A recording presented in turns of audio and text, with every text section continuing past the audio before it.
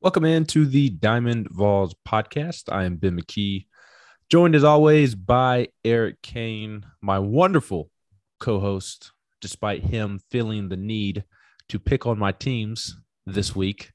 It's been a busy week for both of our teams.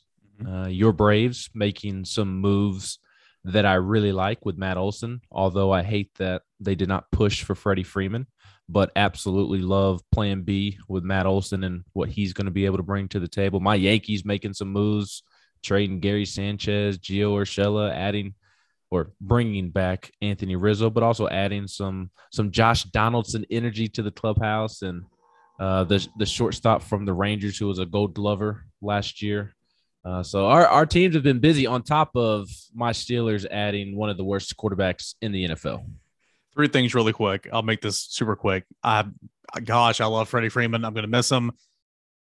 Reports out here on a Wednesday that from his people, they probably overplayed their hand. I think I could have told them that probably a week or two ago. Love Freddie. Going to miss him. Like Matt Olson. Super excited about it. Atlanta has set at first base for quite some time, but eight-year extension. Yeah, that is a long time. Josh Donaldson, Garrett Cole, they got to bury the hatchet. Got to. And Anthony Rizzo, everybody's going to remember him as a Cub, and for, obviously good reason. He is New York Yankees. I feel like he's just the perfect fit to play first base, hit in the middle of that order for the Yankees. So, Yankees moving on, getting out of the Freeman sweepstakes, going back, re-signing Rizzo. I think your team's in good shape there. Josh Donaldson too, if he stays healthy, which he never does, but if he stays healthy, man, that lineup's going to look great. Yes, I loved to mess with good friend of the pod, Ryan Shumpert, last year, who is a diehard Cubs fan, and inform him several times the second half of the season, post-trade deadline, how much I love New York Yankee Anthony Rizzo. So big shouts out to Shumpert. Still thank you for that trade, and Aroldis Chapman as well, and Gleyber Torres, and so on and so forth. But we are here to talk Tennessee baseball, not Major League Baseball. Maybe we need to start a Major League Baseball podcast, but we're here to talk about the Diamond Vols, and SEC play begins this week. One of the best weeks of the year. I know everybody's focus is on the NCAA tournament with the basketball team. And quite frankly, my main focus is on the basketball team this week. How can it not be? It's the NCAA tournament, and Tennessee basketball just won the SEC tournament for the first time in 43 years. And there's a lot of hope and excitement that Tennessee can maybe make the first Final Four in program history. So I know a lot of people's attention and main focus this week is March Madness. And again, rightfully so, but I also know that a lot of people, including Eric and myself, also have their eye on Tennessee baseball as conference play begins this week. South Carolina comes to town, and they're an interesting team to figure out. And we will get to the Gamecocks, but since we did not record a podcast over the weekend, since it was a little old Rhode Island that Tennessee played, and again, everybody was paying attention to the SEC basketball tournament, we did not do a weekend in review podcast, but do want to touch on that real quick before we get into South Carolina. And Eric, I just really had two things that stood out to me over the weekend. And the first one is that Chase Burns and Drew Beam didn't really have their efficient outings that we've become used to. They were still good and obviously led Tennessee to a win, but Chase Burns, his command wasn't what it has been. Drew Beam gave up some pop, gave up some extra base hits that we had not really seen yet. So, again, both were good, and not trying to take or make too much out of it. I'm really making it a positive point in the sense of I think it was good for them to have that type of outing before conference play. Yeah, I would agree. Facing some adversity, of course, Chase Burns has been fantastic so far. Looked fantastic against Texas a couple of weeks ago. Of course, we know that he's looked really good, but getting roughed up just a smidge. I mean, it's not. I wouldn't even categorize it as being roughed up. He allowed 2 runs; they weren't earned, so it's not going to hurt his ERA. 4 hits in 5 innings, but that's the most he's gotten hit so far. But he will get hit. I mean, he's going to get hit in SEC play. That's just It's just a matter of fact. So getting that out of the way a little bit. Game 2, Chase Dolander, he started off by allowing a lot of base runners, but settled in 12 strikeouts. So I thought that was a good recovery. But Drew Beam as well as a true freshman facing that type of adversity a little bit, because it's been good times for Drew Beam here lately. But the more he pitches, whether it be in the starting rotation or at some point in the very near future, a key role out of the bullpen, these SEC hitters are going to be quite different from the likes of Rhode Island, Iona, some of the midweek games and everything the last couple of weeks in preparation for SEC play. So I would agree with you. That's good to see, and see how they respond to it. One thing as well, and this can be a later topic. Got to get Camden Sewell back on track, man. Got to get him back on track, because Tennessee's going to need him very much the rest of the season. Absolutely. There's no doubt about that. And it was good to see Chase Dolander bounce back from his Baylor performance. I do realize that, like you mentioned, he gave up some base runners there early against Rhode Island, but the 12 strikeouts, very impressive. And it was good to see him trend back into the right direction after he really struggled in that first inning against Baylor. And look, Tennessee took care of business. They swept Rhode Island. The doubleheader on Friday, you win game 1, 17-4. You win game 2, 8-3. You win game 3 on Sunday, 12-3. So you sweep the doubleheader on Friday. You take Saturday off because we got snow here in Knoxville, and then you come back on Sunday and you complete the sweep. And look, I mean, you beat the team 37-10, if my quick math is correct, for the weekend. And that is outstanding. But that's what you should do against a team as bad as Rhode Island. They still have not won a game yet. And it kind of brings me to my second takeaway, is that it's time for conference play to start, because it has been very much ho-hum for the Vols since they returned from Houston. You had that doubleheader with James Madison, and it took you 10 innings to win game 1.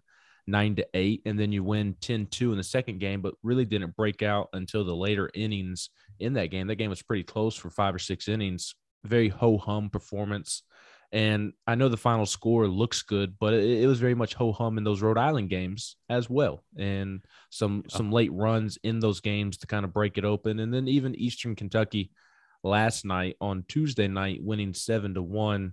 Feels like you could beat an Eastern Kentucky team that, they were above 500, but feels like after you score 6 runs in the first 2 innings, you should finish with more than 7 runs. So I think it's a good thing that conference play has arrived, because it has looked like Tennessee has been bored playing baseball since they returned from Houston.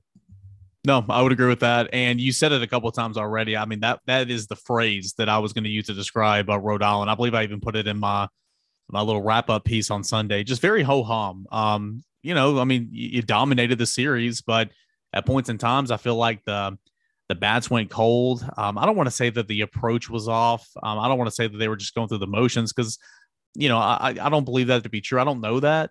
But it was very just lackadaisical. You had the game in hand. You had some explosive innings. The 5th inning in both games 2 of the series and in games 3 of the series were huge. You talk about those explosive innings.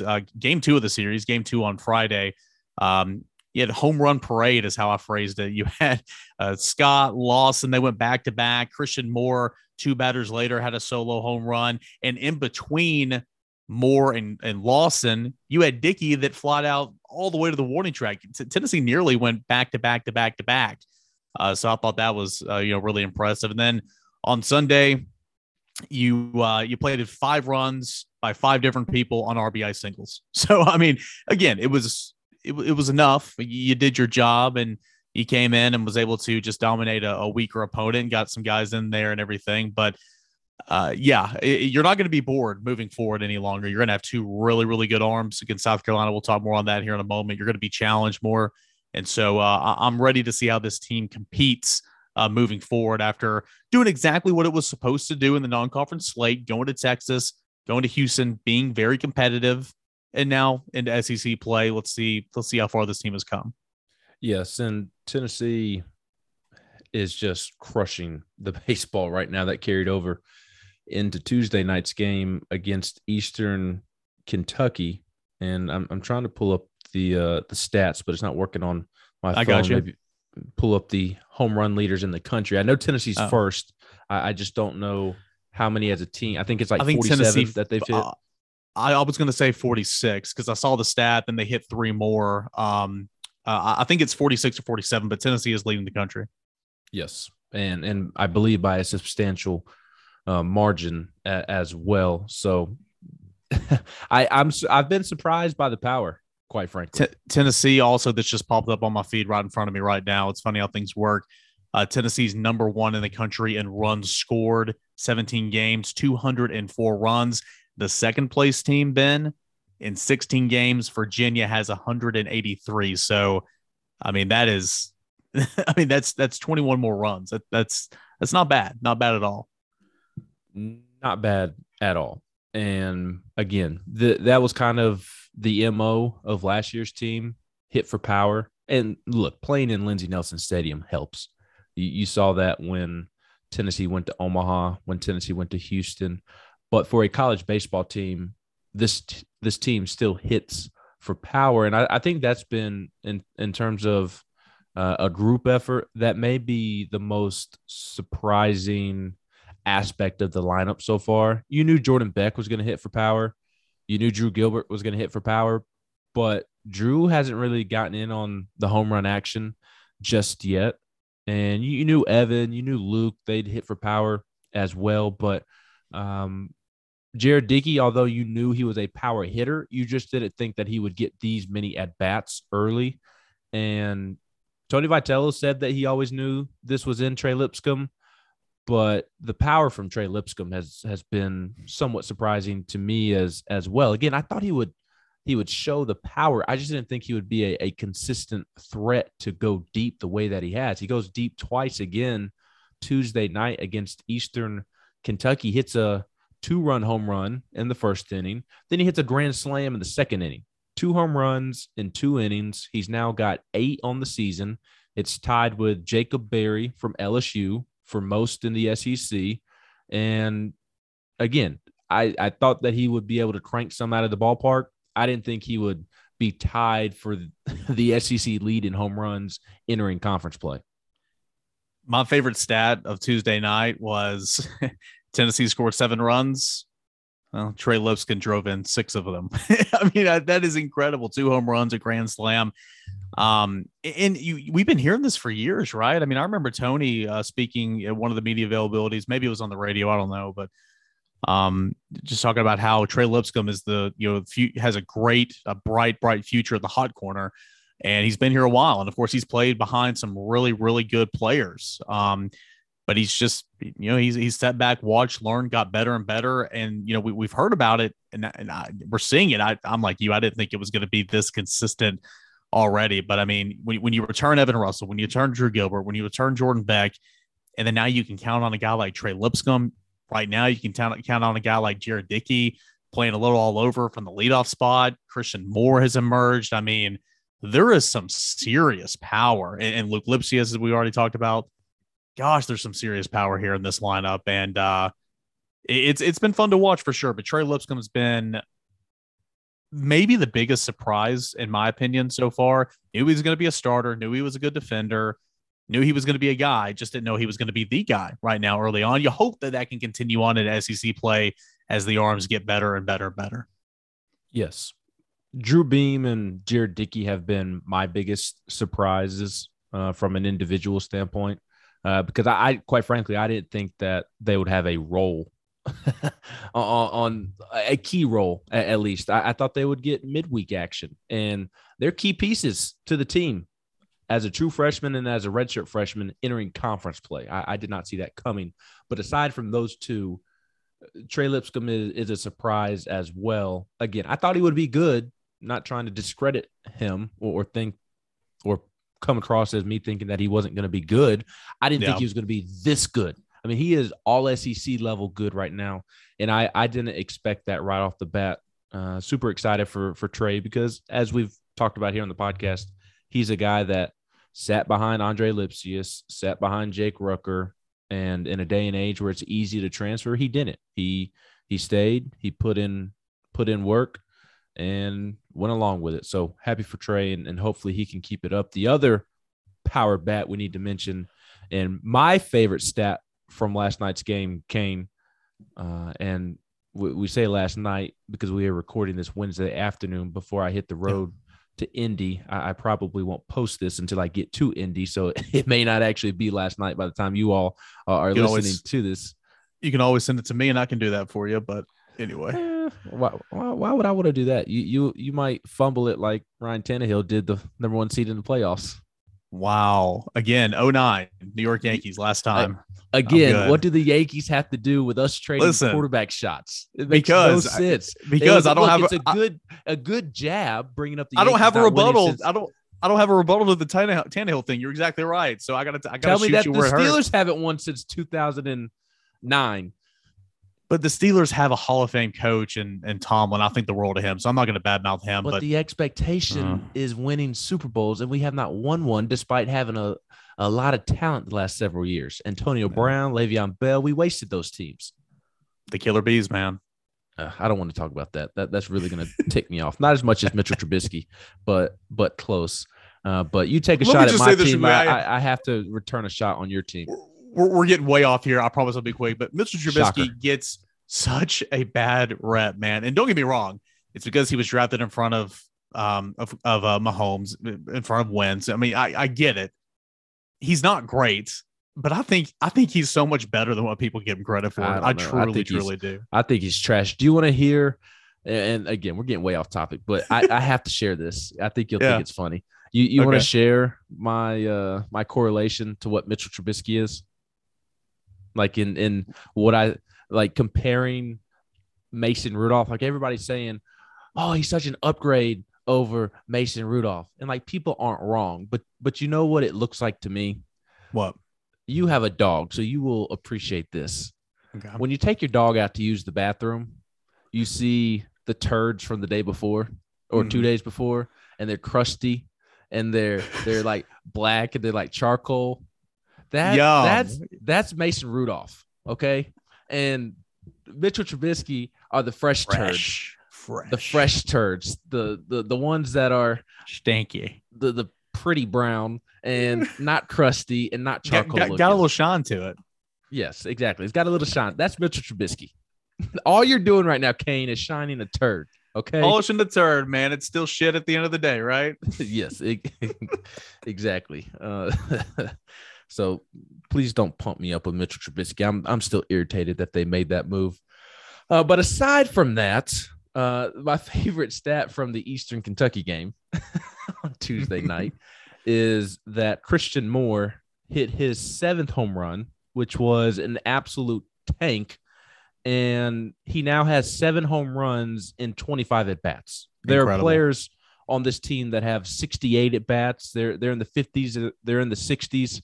And Christian Moore has 25, and he's hit 7 homers in those 25 at-bats. I don't know how you can't keep him out of the lineup at this point. You have to have him in the lineup every single game. He is one of your 9 best hitters, no matter where you put him, whether it's left field, third base, like Tony talked about last night. He was a middle infielder in high school. Maybe that was because he was the best player, and the best player in high school plays shortstop. DH, I don't care where he is. You have to have him in the lineup.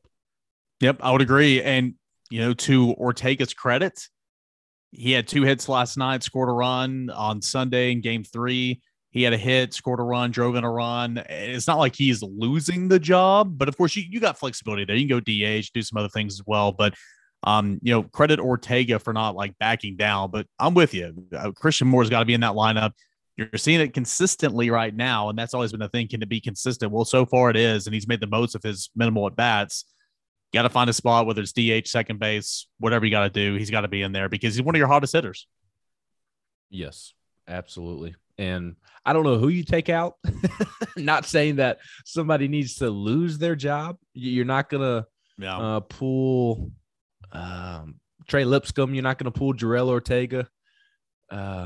Maybe Seth Stevenson, but I wouldn't pull Seth because I want his speed in the lineup, whether it's at the top or the bottom of the lineup. Mm-hmm. But I'm not one of the highest paid coaches in the SEC, and I don't have to make that decision. I just know that Christian Moore needs more at bats and is one of the team's best hitters. It needs to be in the lineup every single weekend. That's all I know. So the really the only other thing to touch on from Rhode Island and Eastern Kentucky is Xander Seacrest, who continues to just pitch tremendously. 4 straight midweek starts, and he's been phenomenal. And we want to talk about Christian Moore getting more at bats, pun intended. It's time for Xander to get some weekend innings, in my opinion. I mean, he's proven to be one of the better arms on the team. And granted, it's come against midweek competition, but I think at this point you've got to get him a crack on the weekend against the South Carolina. See what he's got. See if it can translate to stiffer competition. And again, it'll be hard because he's throwing 80 pitches on a Tuesday. Yeah. And you won't be able to use him Friday or Saturday, but why not give him a crack on Sunday for an inning or so just to see what he can offer? Yeah, I mean, it would have to be for an inning or maybe 2 innings tops because, again, he's going to be pitching. I mean, again, that's the thing. It would have to be just for an inning because, I mean, you're going to run him out there on Tuesday every single midweek game, hopefully. And so, but yeah, I would agree. A great long relief option if you got in a bind, an absolute bind. Say he gets shelled on Tuesday or something, pitches only, 60, 55 pitches or whatever.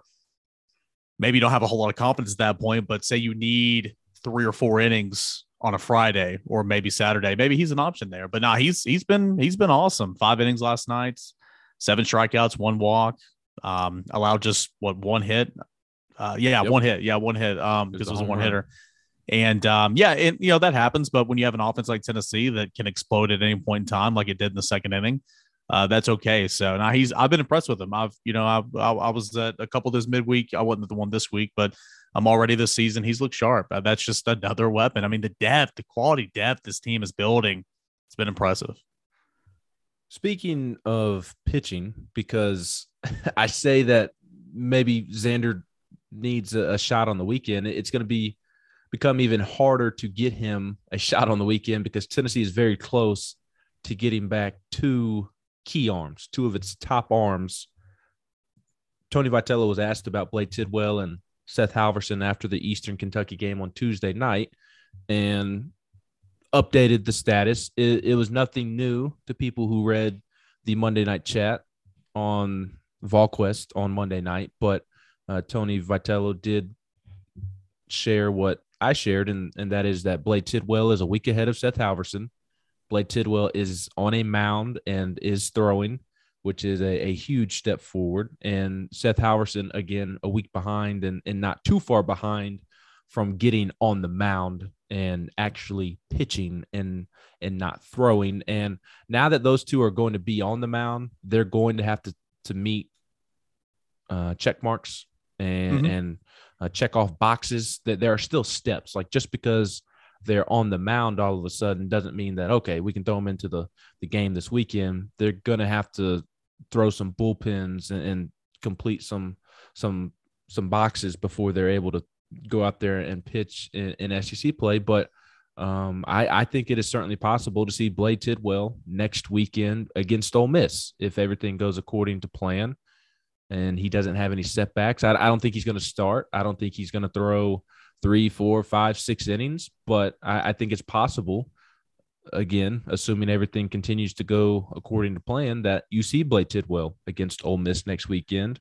and then Seth Halverson against Vanderbilt the following weekend in a similar role of just throwing an inning at a time and building up from there. So good news on that front. And then also good news with Drew Gilbert. Tony Vitello said that he was available to pinch hit against Eastern Kentucky on Tuesday and that he will be available in some capacity this weekend against South Carolina. In fact, he said not available. He said that he will play this weekend in some capacity against South Carolina. And I think that's somewhat coach speak. I expect Drew Gilbert to be in the lineup, and I would be surprised if he wasn't in the lineup and ready to go this weekend. So, Cain, that's big news. Tennessee's already playing well, and then you're on the verge of getting even healthier. You saw Charlie Taylor, who's been out the last couple of weeks after fracturing the tip of his finger in the bullpen, taking a pitch off of that finger. He was able to pinch hit last night. Jarrell Ortega, he suffered of a freaky injury, or what looked to be a freaky injury against James Madison a week ago when he got cleated in the ankle, and he was starting against Eastern Kentucky on Tuesday. So Vols are playing well, and they were already low-key flying under the radar, kind of banged up, and now all of a sudden they're starting to get guys back, and the potential of this team just continues to skyrocket. Yeah, at the perfect time too. You don't want to.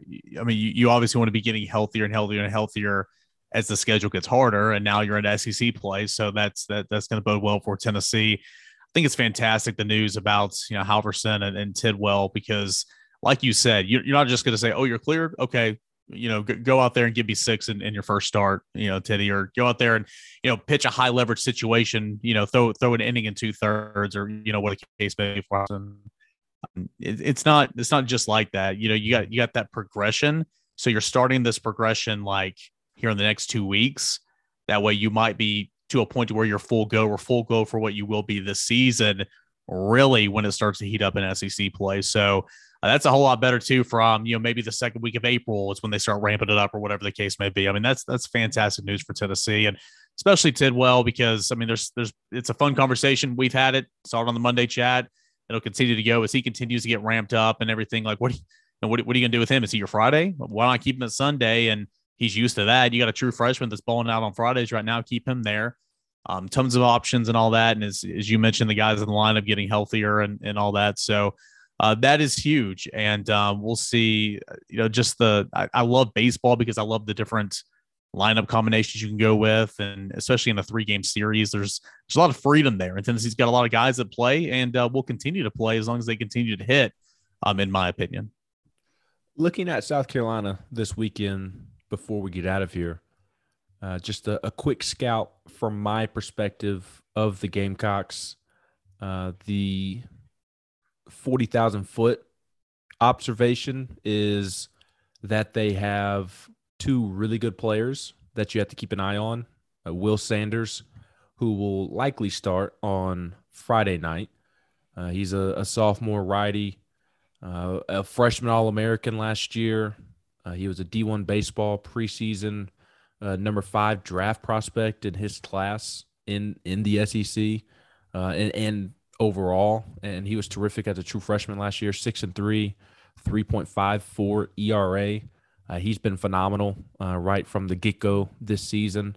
So you got to watch him. He's their best player, but they also have a stud freshman, Cain. Tennessee has their own stud freshman. South Carolina has one as well, Michael Braswell, a shortstop, and he also pitches. And just in non-conference, he's 6th in the SEC with a .417 batting average. He's 5th with 25 hits. He's tied for 6th with 14 walks, and he has an on-base percentage of .527, which is also 5th in the SEC.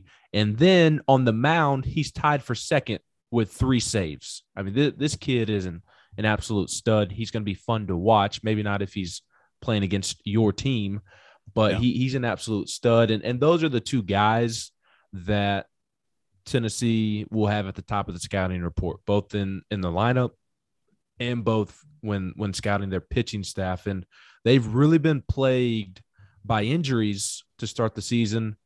James Hicks was a JUCO signee who left a couple of weeks ago in the 3rd inning when pitching against George Washington, and he's out for the season with Tommy John. And that is a big blow to them. He was a highly touted pitcher coming out of Crowder Junior College in Missouri. And in junior college last year, he was 11-3 with a 4.28 ERA. And he was going to play a prominent role in South Carolina's pitching staff coming out of the bullpen, most likely. But also Julian Bosnick, a lefty. He's not out for the season, but he hasn't pitched due to a flexor strain that he's been dealing with, and he was expected to be a weekend starter, but has yet to pitch because of that flexor strain in his left arm. He's a guy that was drafted by the Giants, but elected to return to school and one of the top draft prospects in the SEC this season. And those are 2 big arms, 2 of their best pitchers who are not going to be playing this weekend long-term for South Carolina. Hicks, the JUCO guy, out for the year. Bosnick, he'll come back at some point, but Tennessee will avoid seeing him. And aside from Will Sanders, their ace, their stud that I led off talking about, they also have Noah Hall, who's a transfer from Appalachian State. Those will be their 1-2 guys. Will Sanders on Friday, Noah Hall on Saturday. And then their Sunday starter is kind of up in the air, that game 3 starter. John Gilreath is a senior lefty who could start. Matthew Becker just started against Texas and was named SEC co-pitcher of the week for what he did against Texas. Made his first start and allowed just 1 hit, which was a solo home run in the first inning. And then he struck out 11 in 6 innings and had at least 1 strikeout in all 6 innings. And only 2 Texas players got past first base. So that leads me to my bigger point of I don't really know what to think of this South Carolina baseball team. They got off to a really bad start, and they were swept by Clemson while Tennessee was in Houston. And then they got blown out by Xavier in the midweek. So they've lost 4 straight, embarrassing sweep to rival Clemson, embarrassing loss to Xavier in the midweek. And then they have number 1 Texas coming to town, and they lose the opener on Saturday. They also had weather issues this past weekend, but they lose the opener of that series as expected. And then they come back in the doubleheader on Sunday and they sweep Texas to take the series. So, but also you kind of look at Texas, and since that Tennessee win, they've fallen off a cliff. They lost that Sunday in Houston to UCLA. They then go to Texas State for 2 midweek games. They won the first one. They lost the second one. And then they go to South Carolina this past weekend and lose that series to South Carolina. And then Tuesday night, they lose to the College of Charleston, I believe. So they've lost 4 out of the last 6, 5 out of the last 7, something along those lines.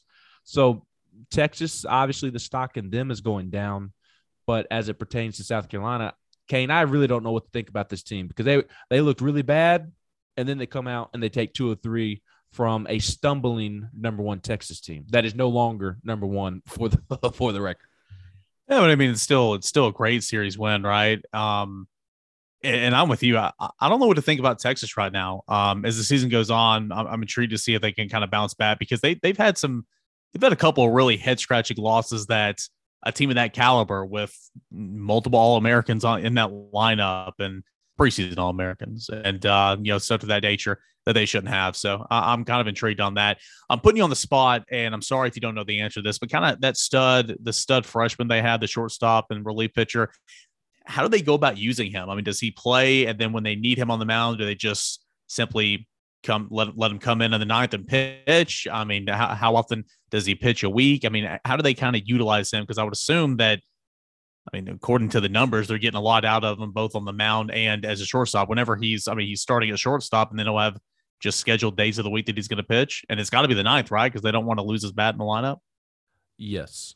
He has not started a game yet. He's made 5 appearances, which is up there for tops on the team. I would assume that they're all like, you probably don't know the answer to this. I would assume they're all in the 9th though, right? Because I mean, it's, again, if he's your everyday shortstop. Yes, I don't know for sure that it is the 9th inning, but he has 3 saves in 5 appearances, which tells me that it is the 9th inning.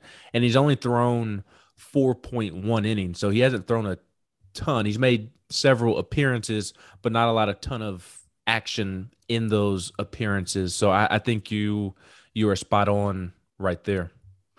And so, we'll see about South Carolina. We're gonna learn a lot about them, this weekend. Seems to me like they're pretty top heavy. They're gonna, get by Friday. Obviously, they've got 2 really, really good arms.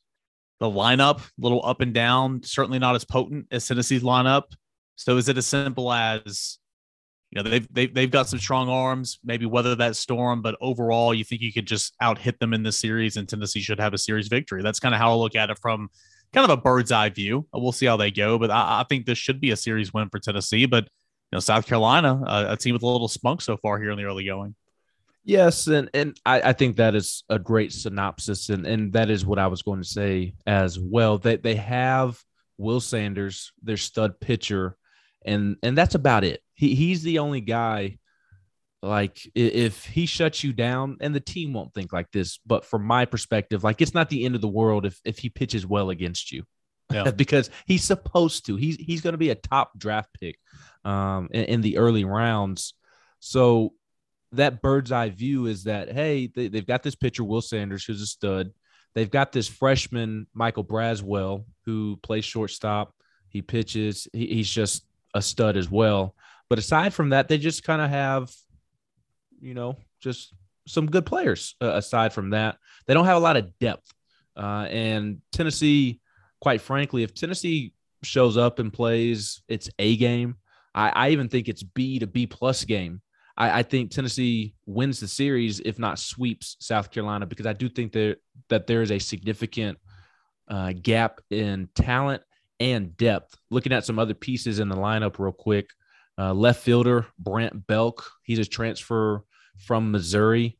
He could also play center field, and he had been struggling until the Texas series, and then this weekend he explodes on the scene, has 8 hits in those 3 games, won SEC co-player of the week. In the loss, he was 4 for 5 with a double, a home run, and 2 runs scored.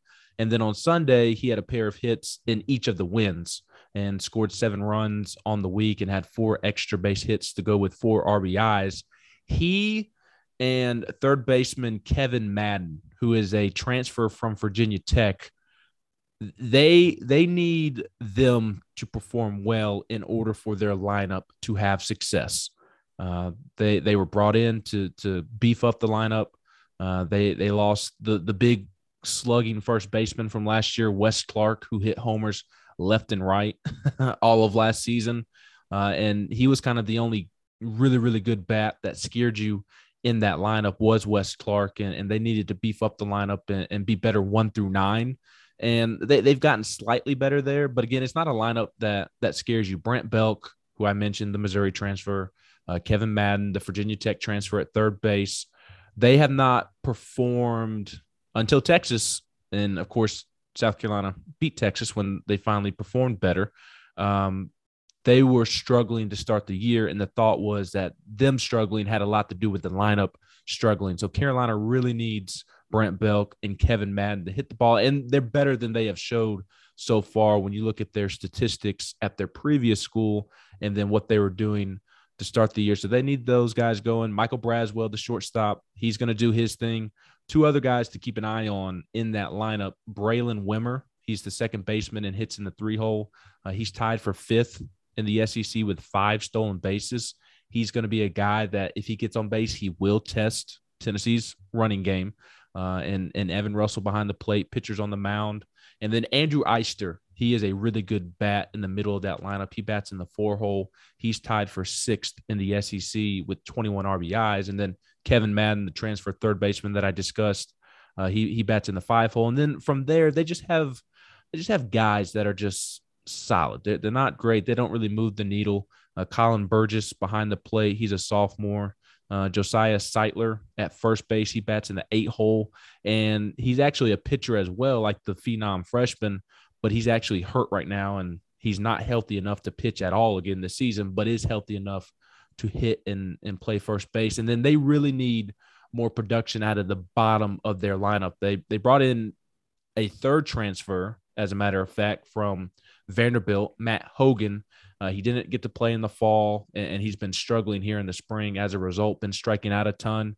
And they need more production from center field down there in the 9-hole at the bottom of that lineup. Matt Hogan, the Vandy transfer, is a possible option there.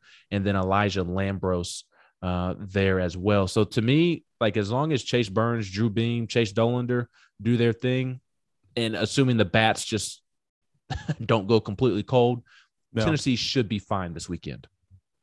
I mean, kind of every comparison you want to stack up against, I think it's check Tennessee. I think Tennessee's got the better starting pitching from top to bottom. Tennessee's obviously got the better lineup from top to bottom. We know about Tennessee's weapons out of the bullpen. I think that maybe you slip up on Friday potentially, but I think that this should be a Tennessee, 2-1 series win, if not 3-0 sweep. So, and again, that would be huge for start of SEC play. Obviously, can't overlook South Carolina because what they have done so far this season, even though we don't really know what Texas is. But the way Tennessee's playing right now, the way it's swinging the bat, the way it's hitting contributions up and down the order, and from those coming off the bench, the surprise starts from Chase Burns and Drew Beam, Chase Dolan are right there in the middle. He's had a little bit of struggles, but bounced back, and the strikeouts have been just incredible. I think Tennessee's rolling into SEC play, but something I'm always curious about too. I mean, just and Houston was good to see. Tennessee, go away with that with a 2-1 record. But I mean, gosh, Tennessee's non-conference schedule has just been, I mean, James Madison was fine, Georgia Southern was fine, ETSU was fine, but a lot of it's just been so boring and just it. I feel like almost like the velocity with the pitchers, like from Iona, especially, like it almost messed up with your timing a little bit, right? But I mean, certainly it did with Tennessee. It was batting practice out there. They were setting program records. But I'm expecting Tennessee to kind of roll this weekend, and I think that'd be a great start for SEC play for sure. There's obviously a couple things we're going to be on the lookout for, but I think Tennessee will go. Yes, there are matchups within the game to keep an eye on this weekend. I just don't think that there's a ton, not like there will be next weekend when Tennessee goes to Ole Miss, not like the following weekend when Tennessee goes to Vanderbilt. This is a matchup where South Carolina is talented and has the players to beat Tennessee if Tennessee does not show up to the ballpark. But if Tennessee plays the way it did in Houston and doesn't beat itself, and I'm more so talking about Oklahoma and Baylor because Tennessee did beat itself against Texas. But if Tennessee plays to the level that it should, I mean, I almost think that Tennessee should sweep South Carolina. I know that's hard to do in the SEC, so that's not my expectation. Just win 2 of 3. But even the matchups that you're kind of keeping an eye on, Will Sanders, him pitching on Friday for South Carolina, Tennessee's going to be throwing Chase Burns. And I expect Chase Burns to go toe-to-toe with Will Sanders, just like he did in Texas against their ace and their lefty, Pete Henson. I expect Chase Burns to keep Tennessee in the game and allow Tennessee's bats several innings to get to Will Sanders. And then when they finally do, take advantage of it, run him from the game. South Carolina doesn't have a lot of depth on its pitching staff right now because of injuries and just where they are as a team in general. So even the matchups that may favor South Carolina, Tennessee has qualities to its team that they can overcome those matchups that may lean in South Carolina's favor. But it's more individual players for South Carolina, whereas for Tennessee, like you mentioned, check next to Tennessee having the better lineup. Check next to Tennessee having the better pitching staff. Check next to Tennessee having more talent. Check next to Tennessee having more depth. Check to it being a home series for Tennessee.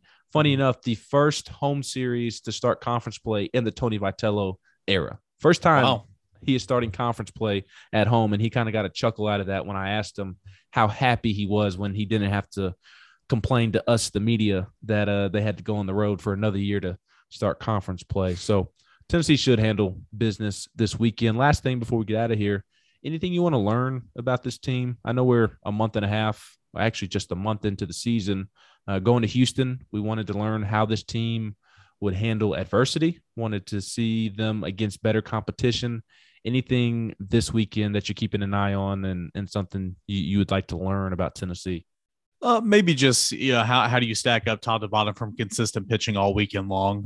Because Tennessee hasn't seen that outside of Houston consistently again. But, more so for me, it's just kind of like what I'm on the lookout for. Maybe not learn, but what I'm on the lookout for. Just 3 simple things. The freshman, Jared Dickey, SEC freshman of the week for the second time already this season. Where is he in the lineup? Where is he? Is he in the field, in the left field, DH? Is he catching? Like, what's going on there? Christian Moore, same thing. Where is he in the lineup? Where is he playing? Because, those 2 freshmen have been huge for Tennessee so far. The return of Drew Gilbert, what's that look like? How is he effective? Does he look limited? Very intriguing by that. Very intrigued by that. I guess I have 4 things. Trey Lipscomb, can you keep this up?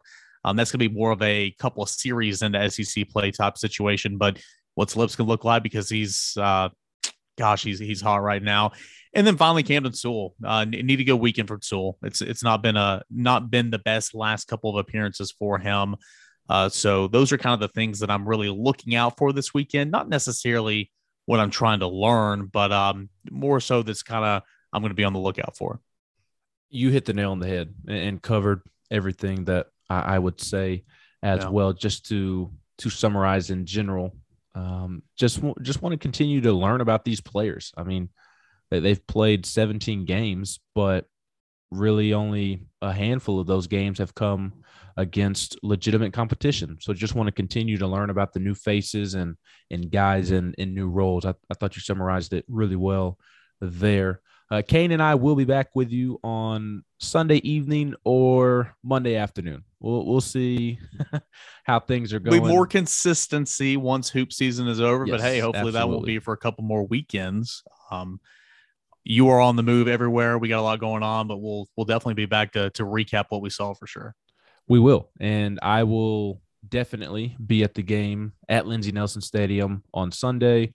And then, like I said, I'm going to Indianapolis here in about an hour. So I'll be watching Friday night from my hotel room, and I'll be keeping an eye out on Saturday as well. So we may not be at Lindsey Nelson Stadium on Friday or Saturday, but Cain and I will not be neglecting baseball for the weekend. We will still have plenty of coverage for you at volquest.com, and we will be back with you Sunday evening or Monday afternoon, early afternoon, but we will get out a pod to break down opening SEC series, and should be a fun one. So, Cain, appreciate you, and enjoy the madness of March this weekend. Oh, it's going to be fun, man. Let's hope for a fun weekend, because it'd be very disappointing if it wasn't. But I'm expecting 2 wins, and I'll call it. I'm expecting a sweep across the board. 2 wins for basketball, 3 wins for baseball. Let's get it. I'll join you. I think Tennessee sweeps South Carolina. I think the men's team beats Longwood. What a name. And then beats old Colorado State. Yeah. On Michigan on Saturday. Michigan not having its starting point guard for that game tomorrow. Plus, just it's Michigan here lately. I'm with you on Colorado State. I think that's who Tennessee's going to be playing Saturday. And Colorado State has the better player. Yeah. So I agree. Clean sweep across the board. Lady Vols, they'll be in action. Hopefully they can handle business as well. But he's Eric Cain. I'm Ben McKee. We hope you all have a great weekend.